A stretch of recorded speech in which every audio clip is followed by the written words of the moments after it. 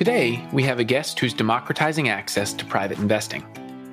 Ken Nguyen is the co-founder and CEO of Republic, a multi-asset investment platform for private markets. Ken is a pioneer in the private markets investing world and a serial operator who knows how to build businesses. He's helped grow Republic to hundreds of millions of dollars in gross transaction volume over the past 3 years after Republic spun out of AngelList. After Ken was an instrumental part of building the investment and regulatory infrastructure at AngelList as their general counsel, Ken founded Republic to create a leading equity crowdfunding platform for both non-accredited and accredited investors. While their incredible progress on the retail crowdfunding side is remarkable, Republic's platform and vision is so much more than simply a retail crowdfunding platform. They also have an accredited investor platform, and they enable investors to invest into everything from real estate to esports and gaming financing to small businesses. Republic has done the hard things first. They've built the investment infrastructure for private markets, and they combine that with a Robinhood-like investing experience for private markets for both retail and high net worth investors alike. They've also been innovative in how they engage consumers by creating a Republic Note, a security token that has created network effects on their platform for users. It's been really fun to watch this team execute at a blistering pace from the time that they started out with the idea of enabling investors to invest in startups at $20 minimums to building out a comprehensive private markets investment platform. Ken has been instrumental in that success with his infectious energy, tireless work ethic, and a drive to create democratized access to investing for people around the world. Today's conversation was fascinating. Ken shared his drive for starting an investment platform that could enable anyone to participate in wealth creation. We talked about how investing is part of the American dream, how Republic has unlocked access to private markets for all investors, and how community is such a big part of Republic's success. I hope you enjoy. We're going mainstream. Ken, welcome to the All Goes Mainstream podcast.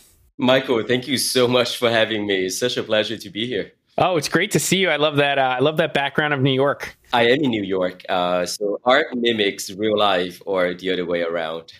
Well, you've had a busy year, so congrats on everything. But, before getting into Republic and all the things that you're doing, I'd love to kind of just hear your story. I mean, you've had such an incredible story of how you've gotten to Republic. So what is that story? Yeah, thank you, Michael. I definitely have a bit of an unusual founder story, but my family immigrated from Vietnam to the Bay Area in California.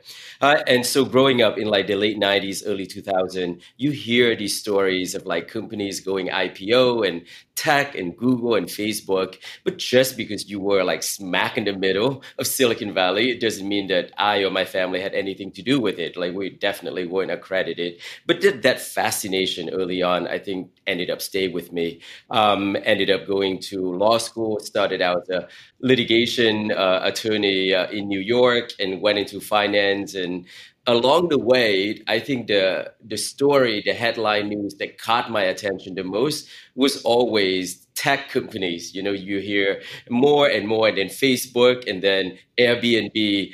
And I had the opportunity to go back to the Bay Area in academia. I spent 2 years as a teaching fellow at Stanford and studying corporate governance, but Stanford happens to be also a tech hub. And so more and more that the different stages in life kind of just inserted me more and closer into the tech ecosystem, and then had an opportunity to join AngelList when they first launched their first syndication product. So I joined, I think, their first non-engineer hire as the general counsel back in 2014. And then part of that work led to a change in the law, which is regulation crowdfunding in 2016. And I'm sure we're going to go into it. But in short, between the Great Depression in the 1930s all the way to 2016, you got to be a millionaire to invest privately. In 2016, all of that changed. It's like opening up the floodgate. And that's when I and the team set out to found and launch a Republic. That's fascinating. And it seems like you really have a variety of experiences, everything from the kind of legal and regulatory side to working in startups to working in private companies. Was there really a specific moment in your life that has driven you to make it your mission to democratize access to investing? I think with three moments, thinking back, probably the first moment was when my oldest brother, who is 15 years older than I am and was already very established by the time I graduated college, and he was an accredited investor, first one in the family to be accredited. And he was like, "Hey, Ken, do you know how I can invest in this company called Facebook?" And I was probably one of the earliest users of Facebook. And I'm like, great question. I'm an associate at a law firm, have no idea how you can do that. Asked around, no one knew how, right? In the middle of New York City, every law firm partner is a multimillionaires, and they're like, "Yeah, I mean, this is Silicon Valley stuff." So I think that piqued a curiosity, but also kind of like a desire to be like, "Hey, I want to be in. I use this product. I really like it," and wanting me as a stakeholder to be a shareholder. So I would say that was the first moment. The second one was when, after 2 years of spending my time at AngelList, I just kind of realized that the accredited only model can only go so far. AngelList did open up the venture ecosystem to a lot more people, but you still got to be in the know, got to be accredited. And I think that moment when AngelList shifted their attention to focus more, even upstream institutional family offices, that's when I was like, wait, is this law that's going to be effective very soon? And this is exactly what I, as a teenager growing up in Silicon Valley, wish that was the case, that I could get in. So I think those two moments, rather than three in combination, probably culminated in the idea and the passion for retail investing. Well, you're bringing up a really interesting point, right? And it's been during a time where value creation in private markets has far outpaced value creation in public markets. And yet so many people, really up until the past few years with what you're doing with Republic and others have done, opening up access to private companies, is enabling people to access some of this value creation. I mean, how do you think about that? And why is it important for people to be equity owners and things? Well, investing has traditionally been dominated by large financial institutions and ultra wealthy investors at the earlier stage, right? And so when a company matures, or as a company matures from inception to raising more and more capital to the point of going IPO, much of the wealth generation, much of the upside is captured during those private stages. And that world, private investing, definitely traditionally has been dominated, if not exclusively, the purview of the ultra wealthy, leaving the vast majority of everyone else on the outside looking in, and really limiting the diversity of ideas and founders that I think can shape our future generations. So being able to invest, or allowing, encouraging, enabling people to invest earlier, I think that aligns passion with profit. It aligns power with profit. And I think particularly the next generation, millennials, Gen Z, that's what they're looking for. By the time a company is, listed on NASDAQ, your $10, your $100, your $1,000 matter almost nothing to the company. When a company is still growing with 10,000 investors or customers and not a million or a billion, that $1,000 of investment, of purchases that you make, matters a great deal. So I think enabling people to align their passion with the desire to generate profit is at the heart of the retail revolution that we see. Passion and profit, power and profit. I love that. I love that way of describing this. And, I think we are seeing this groundswell of interest into private assets or investments where people feel they have some level of kind of interest or passion for them, to your point, well, what you're really getting at is equity, right? People are now able to have a share in something that they might not have had a share in before. And that's kind of how you've really the underpinnings of Republic, and it's really open to everybody. So, what is Republic and what's the vision for the business? It's funny that you mentioned or that you pick up on, how we describe what we're doing between power and profit and passion. Our tagline is profits to the people. And what we are is that we're hopefully a leading and one day the leading investment platform that empowers people to invest in the future that they believe in, invest in startups, in real estate, in crypto, in music, in sports, and yes, one day, even public companies. If you're very passionate about Apple and Nike, we want you to be able to do that on Republic one day as well.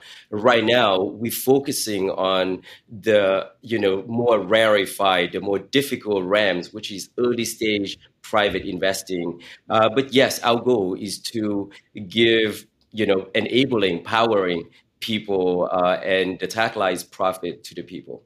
And why kind of offer this comprehensive platform across private markets, across various assets, rather than just a single asset in private markets? It's a great question. When the decision of building a business, ultimately a founder or a team got to ask, what is the ultimate goal? Why are we doing what we're doing rather than just the profit or how we're generating revenue? So if the goal is just to generate revenue and build the easiest business model, focus is easier than distraction, than a diversified suite of products. But Michael, our goal is, as I mentioned, to be the go-to investment platform where people can go and invest in whatever they're passionate about. So how can you roll out a platform with that mission and just enabling healthcare or sustainable companies? They're powerful missions to love, but many people are more passionate about blockchain technology. I'm certain that many of the older generations in particular are more passionate about real estate. So we want to make sure that people can come to Republic and find and match their passion with potentially profitable investment opportunities that speak to them. Because of that, we have no choice. Our mission requires a multi-asset, diversified suite of products so that we can hopefully at one day have billions and billions of people coming to cast their votes with the investment in the dollars. So you talk about something which is really interesting and a strategic decision to some extent, which is you want all sorts of people to be able to access different assets based on what they're interested in, passionate about, want to invest in, see returns potentially in. When you think about that, how have you thought about constructing the platform in the context of, should this be completely self-directed, where investors get to really choose what they want? Or should it be more structured? Because there's a real question, philosophical question in the alt space of whether or not investors should just access structured products. So products that are manufactured by these platforms and diversified in and of themselves, and then investors just get exposure to a broad space, or completely self-directed where somebody goes onto Republic and can invest in any startup they want to. So how do you think about that balance of self-directed, kind of choose your own adventure versus a more structured or curated way of building investment products on the platform? Michael, when it comes to structuring investment product rather than types of products or type of industries offer, we also want to provide a range of options for people, because I think investing, the new world of investing, has three main elements. So passion is one, and experience gotta be another one. And the third one is convenience. Now everyone's time and attention span, is so limited. So those three things are taken into consideration. we all know that the more mutual, hardly everyone is passionate about mutual fund. If you put $10 into a mutual fund, you're not thrilled about it. You just know that it's going to generate consistent return over time. So for those whose interest is low on passion and want, that upside, that exposure to a certain asset class, we currently and will build products that enable them to do so. And it's simple, maybe in a diversified basis, but some people like myself, getting to know a company, getting to know a technology, getting to know a founder is much of the value and the fun of private investing. And so in that case, the ability to invest directly and have a conversation with that company, with that team, I think that probably still is going to be the dominant part of Republic as an investment platform for the foreseeable future. But we also will have, structured products, as you has described, as we continue to grow. What you're getting at is something so fascinating, which I'm going to give credit to Rishi Garg, who's a partner at Mayfield, who he was talking about this with me in the context of consumer social apps like Clubhouse and things like that. But he made the kind of contrast between lean back and lean forward apps, where lean back is totally passive, totally unengaged, but you can do it and maybe benefit from it. But lean forward is like an app where you actually have to spend time engaging on. Maybe it's Twitter, maybe it's even in person. I think there's actually a real interesting analogy there in the context of what you just said in investing. So how do you think about that kind of lean back versus lean forward mentality when it comes to private market investing? I love it, Michael, that analogy. I have not heard that before, except for, I think, Sheryl Sandberg's book called Lean Forward, but in an entirely different context. One is just about being more proactive, more intentional. And I think, obviously, intention and proactivity. In another way of describing it is passion, right? So when people want to do something that they really care about, that's leaning forward and caring about maybe, social issues. It may have nothing to do with the core reason why you invest, which is always return on capital. But if you can add on other things that speak to you, that makes you more intentional and proactive, that's leaning forward. Leaning backward is for, let's say you're a retired lawyer or that you're a Goldman MD, and you're like, hey, I just want to have exposure to this asset class known as crypto. I don't understand it yet. I think it's a little crazy. Jamie Dimon used to poo-poo on it. Elon is now thumbs up. Not anymore. Yeah. So I kind of want to have some exposure into it. So can I just basically invest in some major pieces with a small amount and lean back? I would add a new category, which is lay down. That means you don't have to do anything. And, we are we have already integrated, but we'll definitely even push that product even more. Retirement funds, illiquid. Currently, most people have tens of thousands of dollars, most professionals in their IRA deploy in some random mutual fund. So that's our lean down approach, which is you can use money not from your checking account, not from your saving account that you can't touch for another 30 years. Leave 5% of that or 2% of that through autopilot, diversify into real estate, crypto, female founders, whatever it may be. But you can just lay back and let it generate and earn, you some return. So between lean forward, lean back, and lay down, we hope to capture them all over time. No, that's a really interesting point on the IRA assets, because they really are the self-directed IRAs are really a great fit for longer dated assets, private equity, startups, which may take 7 to 10 years to mature or have a liquidity event. So that seems to match really well with the time frame of an IRA. But I do want to touch on one thing that you said there around the lean forward part of really getting involved and engaging with the companies, the investments that people make. You've done some really interesting consumer things with Republic in terms of having people create profiles, sharing with companies where people can help. Talk about how and why you've done that, and how the creation of community is maybe different than how we've been experiencing investing in the past? I would observe two trends, two technological and social trends in the past 4 or 5 years that I think have influenced our product ideation and creation. One trend is the digital community adoption. You even see Facebook now driving or focusing a lot more on Facebook groups. That's how people interact now. Clubhouse is a fantastic example of we just at the early days of new iteration of communities. So that trend, humans by nature were community social creature, but technology has enabled the formation and the sharing of information in a way that wasn't possible just a half a decade ago.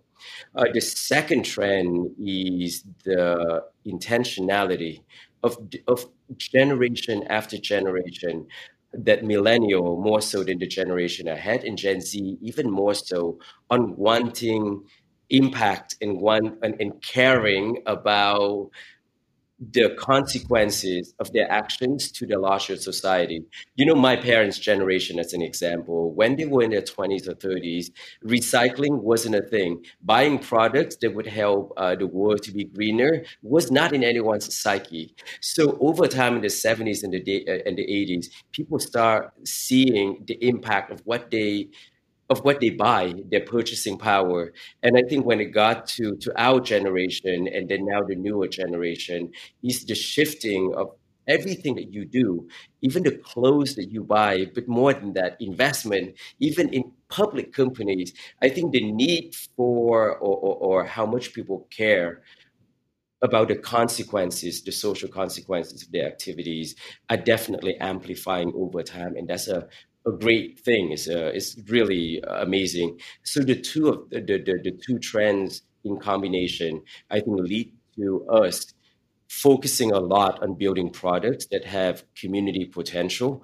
and that can enable people to learn not from a single source of truth, not from a long newsletter or a blog that we send out about, the value or the Black Swan theory and the Black Show theory and Black Swan events, but about normal everyday folks sharing maybe even 20 video clips on Twitter and TikTok explaining why they're passionate or why they think an investment opportunity is good for them and learning from that. So I think those two trends definitely dictate or play a heavy role in our product and ideation process.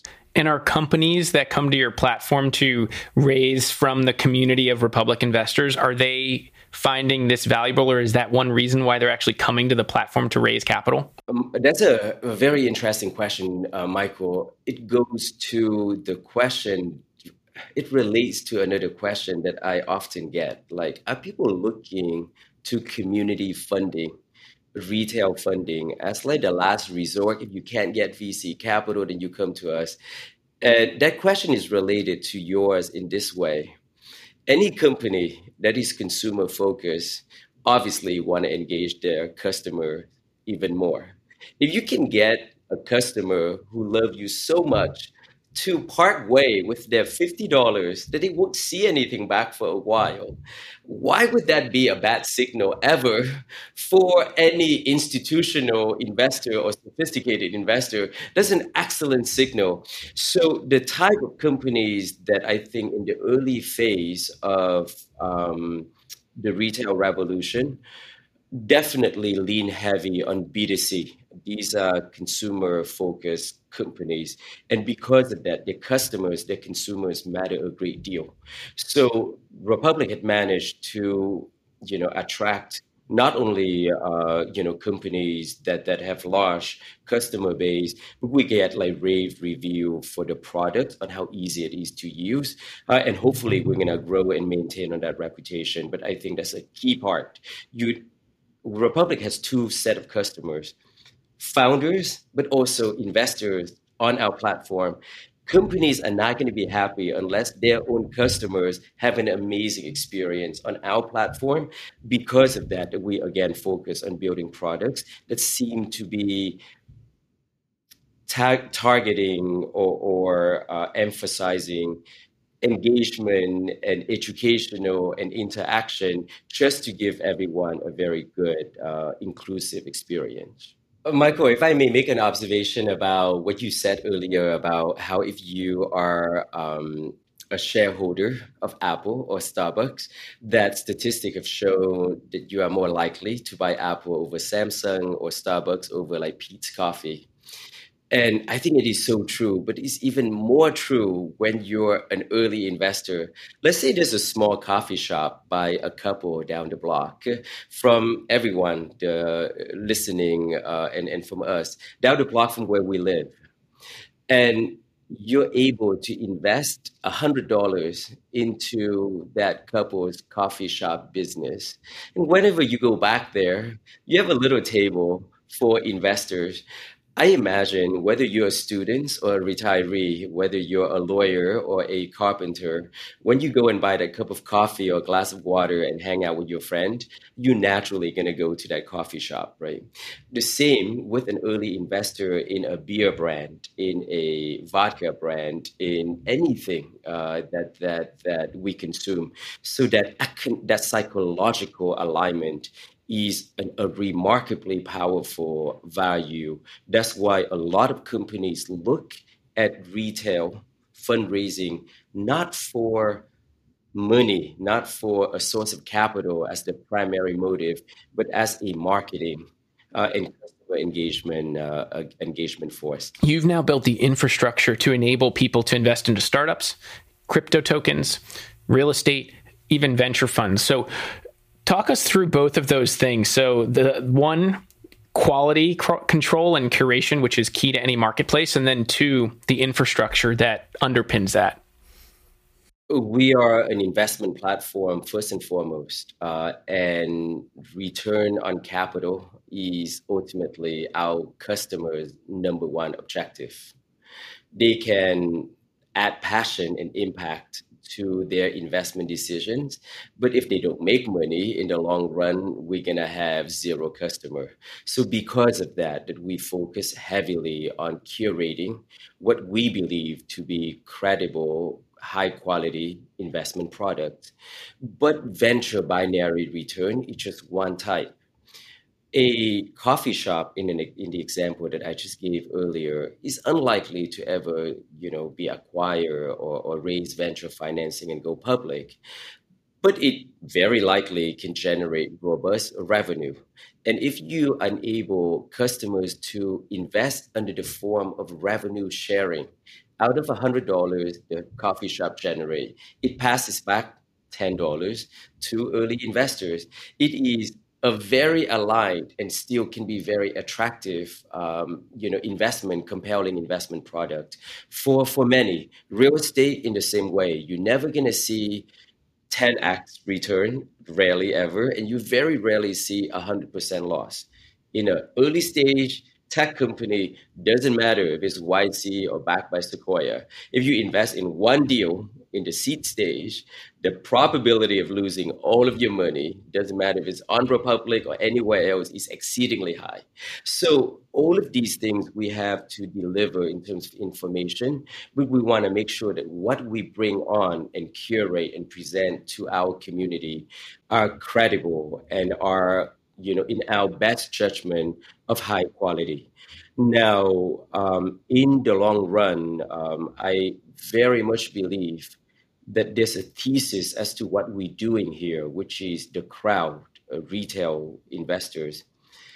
You're going to have case studies, I think, in a few years out that shows that companies backed by retail investor in the earliest of stages that were outside of the venture lens, just in tech, may be just as competitive in terms of viability and how robust of an investment opportunities they are. So there's a notion of wisdom for the crowd. And I just want to focus in on tech as a vertical first, because that's still the main dominant vertical on Republic.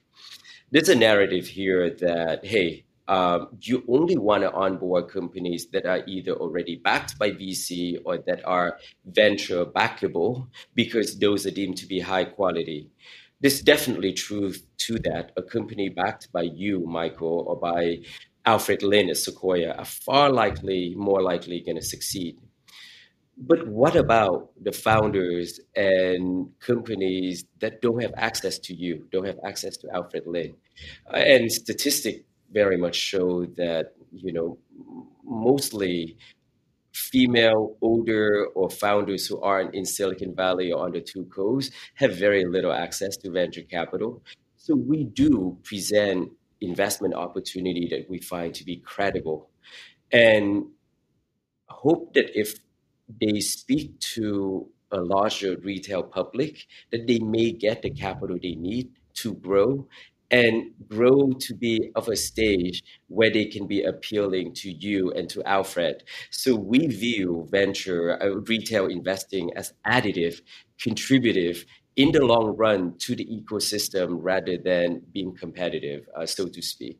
It's a long-winded way of answering your question, Michael, but we value very much on traditional indication of quality, as well as testing out models that can speak to people's passion, even if they fall outside of the traditional VC lens of credibility. Well, you're hitting on something that I think is so important, which is that one, early stage investing in many respects is about finding outliers. But in some cases, finding outliers means going outside of mainstream or what's more traditional, or even going outside of different networks. We've talked about community in one sense, which is having people and investors, consumers support companies. But you've also built community around creating a diverse set of people who can help you find the right companies, funds, assets to put on your platform that may be overlooked by others. So I'd love to talk about community in that respect, because that's something that's so core to what you're doing and so different from what many others have done. The notion of inclusion and access, I think, gotta be looked at under both lens, which is founders' access to capital, customers and businesses. It's some crazy statistic, but even when it comes to business loans by the government, apparently female founders, representing 50%, give or take, of all small businesses, comprise less than 15% of small business loans, which are supposed to be pretty much, if you have revenue, you get the loan. So the lack of information and access permeates all throughout all the different form of capital sources and businesses. But then you also have the customer, the investor base. On the lack of opportunities, it's funny, but we noticed and we hope that as we, Republic, continue to grow, that we make it easy and comfortable for that high school student, perhaps in Detroit, whose parents, let's say, are not sophisticated investor, but in a classroom, instead of Fidelity or Apple donating computers, maybe they donate $1,000 in grants to the entire high school class, and each student get a chance to invest $10 for fun on a platform like Republic as financial education. I imagine if you do that, even with any sense of scale, that you're going to have a whole new generation that are much more financially sophisticated, certainly would be more than me. My niece and nephew now are more financially sophisticated than me when I was in college or law school even. And I think that financial equity is very much a solution to social inequities, the many inequities that we see. So our focus on access and inclusion applies on both sides of our customer base. I love that. Financial equity is a solution to social inequity. That really gets to what you're saying here, which is that talent may be evenly distributed, but the opportunity is not. So you have to help people find those opportunities. So yeah, what have you done in terms of building out this community of venture partners and this network of people who've helped you find investments in different places where others may not have been able to look? Michael, I can't really take credit on my own because I've been one of the most fortunate thing about my journey building Republic has been be able to convince such a committed, talented, and most importantly, diverse team of colleagues to join. So my colleague, Cheryl Campos, who had venture growth and venture partnership for Republic, um, through her work, she launched a venture partner program, and now there's a venture fellow program for those still in MBA programs. And soon enough, there's a venture associate program that's meant to go even, deeper to undergrad. But the notion here is that in order to attract diverse founders and to improve access and inclusion in the space, you also got to incubate and support diverse venture capitalists as well. And I think that, as in law, when I first started out at a law firm, I think I may be the only Asian American law associate in a class of like 60. Now, across the board, some 15 years later, it's much more diverse. And I think that in the with the proliferation of venture capital as a business model, you now have diverse talents in venture at as a percentage much higher than what you saw 10 years ago. So the venture partner program is to build a community to support and to also get them to help evangelize for what we're building, because the notion of access and inclusion certainly applies to venture as well. I would not be able to do that because I'm just one voice and one lens and one experience. And I think that to build a community, you need people with the same mission, but all different backgrounds so that we all can communicate and understand in the different lens and get more to join the mission and the journey. Interesting. And then to some extent, the regulatory environment, which you've actually been leading the charge on. I mean, you've been in DC helping regulators figure this out. What's been going on from a regulatory perspective that's enabled you to unlock access to private markets to retail non-accredited investors? Well, since the Great Depression in the 1930s, in the infinite wisdom of Congress, someone decided, hey, if you're not a millionaire, you should not invest privately because it's too high risk. I mean, it makes no sense. It stopped making sense a long while ago. 2010, for example, private investing was legal for most people. Gambling wasn't. Buying lottery tickets, highly promoted. So it obviously stopped making sense. But I think that when people are truly waking up to the power, to that false narrative, this is the example of the Reddit and GameStop saga that we saw very recently. It used to be that people think that the public markets are much more low risk or safer for individual retail investor, and it's decidedly not so. Market timing, insider trading, predatory behavior can result in very, very risky and just pitfalls that you don't see in the private market. So I think both in Congress as well as at the SEC regulatory level, people understand that, people see that, and they're taking a close look. And there's no question in my mind that you're going to see more and more easing of the rules and regulation around allowing retail investors to invest in more asset class. At the end of the day, you got to make sure, and that's the goal and the rule and the reason why the SEC exists, is to protect investor first and foremost. But that what it means to do so and how to do so sensibly changes with time. Technology and society change faster than the law just by the construct of it. But there's no question that laws and regulations will follow. They have been following, and I have no doubt that they will continue to follow. So you're going to see this retail revolution really driven in part by a more relaxed regulatory framework around investing. Well, so retail revolution, I want to kind of extend that point that you're talking about. So one part of that is fractionalization of assets, which you are in part amongst with some others in the alt space, kind of a pioneer on. And it's really unlocking opportunities in all sorts of alternative assets. You've done this in a few different ways, but one way you've kind of extended this even further is with the Republic Note. So tell us about this note, because it's really an innovation in private capital markets. Michael, if I may first share a view about blockchain or distributed ledger technology and how it relates to fintech and to Republic, and how it is so core, instrumental to our mission of global adoption of private investing or all things investing. My ultimate goal, and I think right now we have a community of over 1 million members.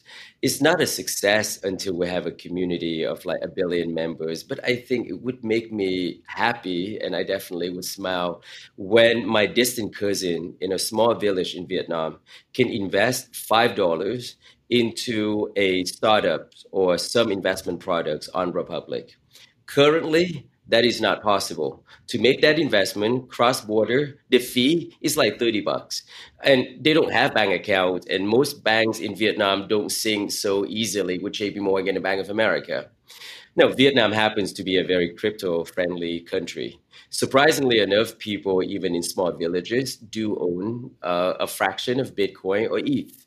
So the ability to enable global participation at tiny scale. $5 may not be a lot for a college student in the U.S. at Columbia or at University of Michigan, but it's a lot of money for a single mom, middle class woman living in Hanoi, Vietnam, even today, right? So how do you enable small investments, small activities, small transaction at scale globally? You cannot do that without blockchain, without this technology. And it has already enabled us to accept investment globally at a far smaller minimum amount than we did before. So the ability to fractionalize and fractionalize any assets to tiny, tiny pieces, therefore lowering the minimum amount, and the ability to automate and streamline the process of confirmation, payment, settlement, are key parts of fintech and the retail adoption. Republic Note token, we do have our own token, as you mentioned, is currently the only, as far as I know, revenue sharing digital token in the US. And it happens to be available to our entire community. So the theory behind that, Michael, is that we want it so that even people with just $1 can somehow share in Republic's success, as we are still a very private company. We have 1 million members plus.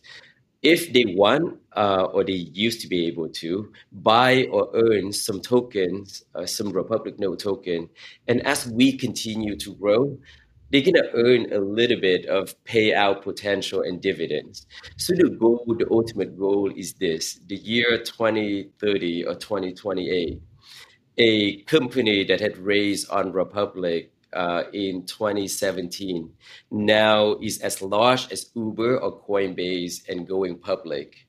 And that headline news across the New York Times and the Wall Street Journal about company ABC's IPO.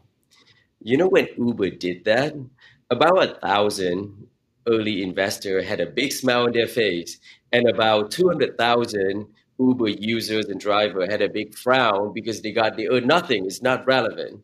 We hope that when company ABC that raised on Republic a few years ago and in 8 years ago IPO, that you're going to have not only the early investors in that company, the 5,000 investors in that company being very happy, but every note holder, hopefully at that point, 100 millions, they may get $5 back. It's not going to make anyone rich. They may get $3 per note. But for once, they feel like they're part of that story on that front line, on that front page in that newspaper. And I think that's what people ultimately want and care about. Money and making profit and investing is not just making money for money's sake. It's about buying happiness and security. And you know what? Being a part of something, feel like you matter in a large society. $2 payback, but yes, you're part of this narrative. I think our that part of our mission of what we're building, that we hope to contribute a little bit to, societal, that sense of fairness, and hopefully more societal stability, especially compared to the year that we just went through in 2020 and early this year. Well, and it also sounds like they get access to everything that's on the Republic platform. So they're getting this diversified access to private markets, which, as you continue to build that flywheel of private companies, of crypto assets, of real estate projects, of video game financing projects, they're going to get access to everything. Yes, let me define, I'll give another shot at defining the Republic Note token a little bit more succinctly. So the note is a revenue sharing digital token. We can share a portion of that upside back to the token holders. So in many ways, it's like a perpetual bet into this growing basket of companies. And even 1,000 companies fail. If one company succeed, a little bit will go back to each and every single token. And that's what I meant earlier by saying that we hope that by doing that, and if we truly mature and become the go-to platform for every and any company that look to raise and grow, that the note holders have broad exposure and would be linked to the success of literally tens of thousands of companies and more down the road.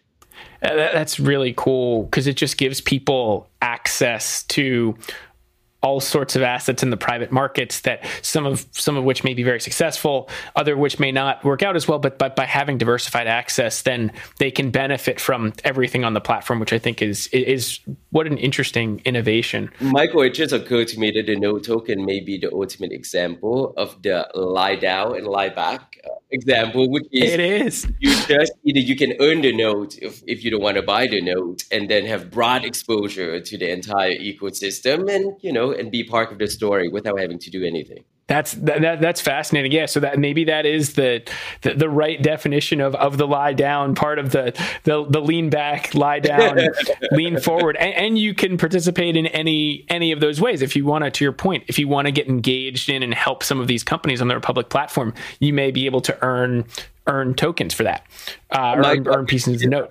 Attribute credit to you when we file that lie down investing trademark application as a description for our note token. Oh no, give credit to Rishi. He was the one who shared that with me. But yes, I'm sure he'll appreciate that as somebody who's worked at Twitter and Square. So he's seen things from kind of the financial services perspective and the consumer social perspective. But no, that's fascinating. I think we have to touch on some of the big news that just broke. So you raised a substantial round to grow your business. People are very excited about what's going on with the Republic.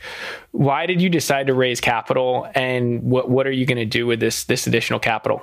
Thank you so much, Michael. It's been 4+ years out. And part of the reason why we raised this financing round was to show to the world and ourselves that what we're building now is of institutional grade. It's no longer like a fringe, quirky business model. So we're, first of all, so honored.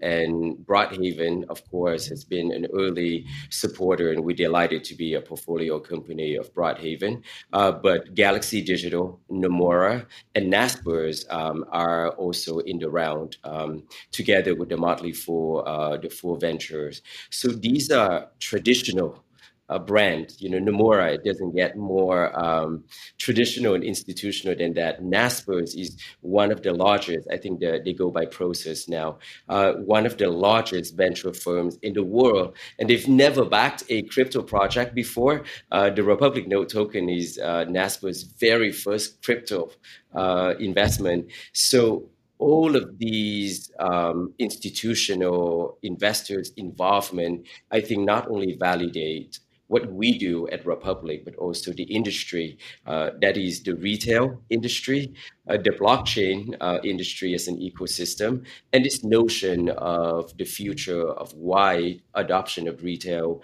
investing as a model.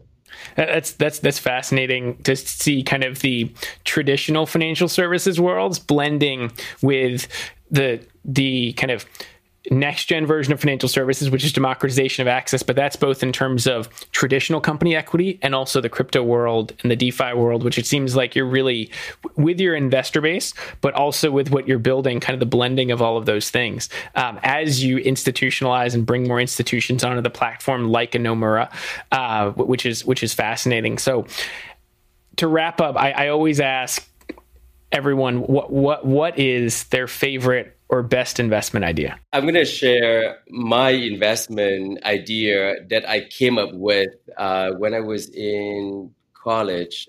First year of law school. I don't think I was of age to invest in college. Once a week, my recommendation now to my siblings, kids, my nieces and nephews, is that think of a vice that you spend money on. And so once a week, or at least once a month, just cut back on that vice, that one vice.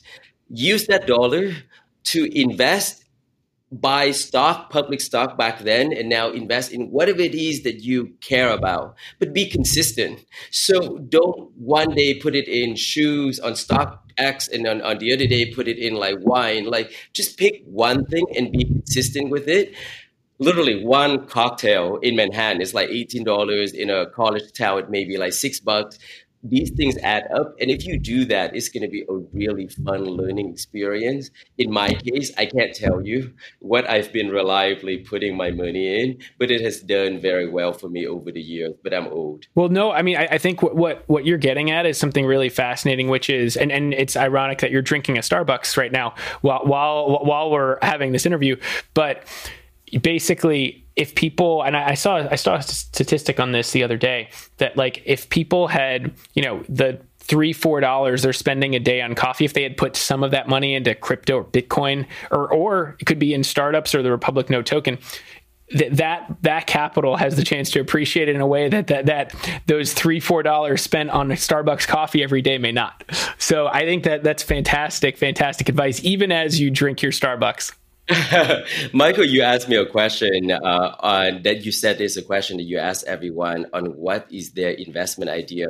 May I ask you a question that I've been meaning to ask people that I know, but I have yet to, which is, I think the future is no longer about investing in a given range of options, but the question is, what would you want to invest in that you currently are not able to? Because that desire from people to want to invest in new things, I think necessarily will make that happen. So I would love to hear, what is one thing that you have not been able to invest for any reason that you really want to? That's a great question.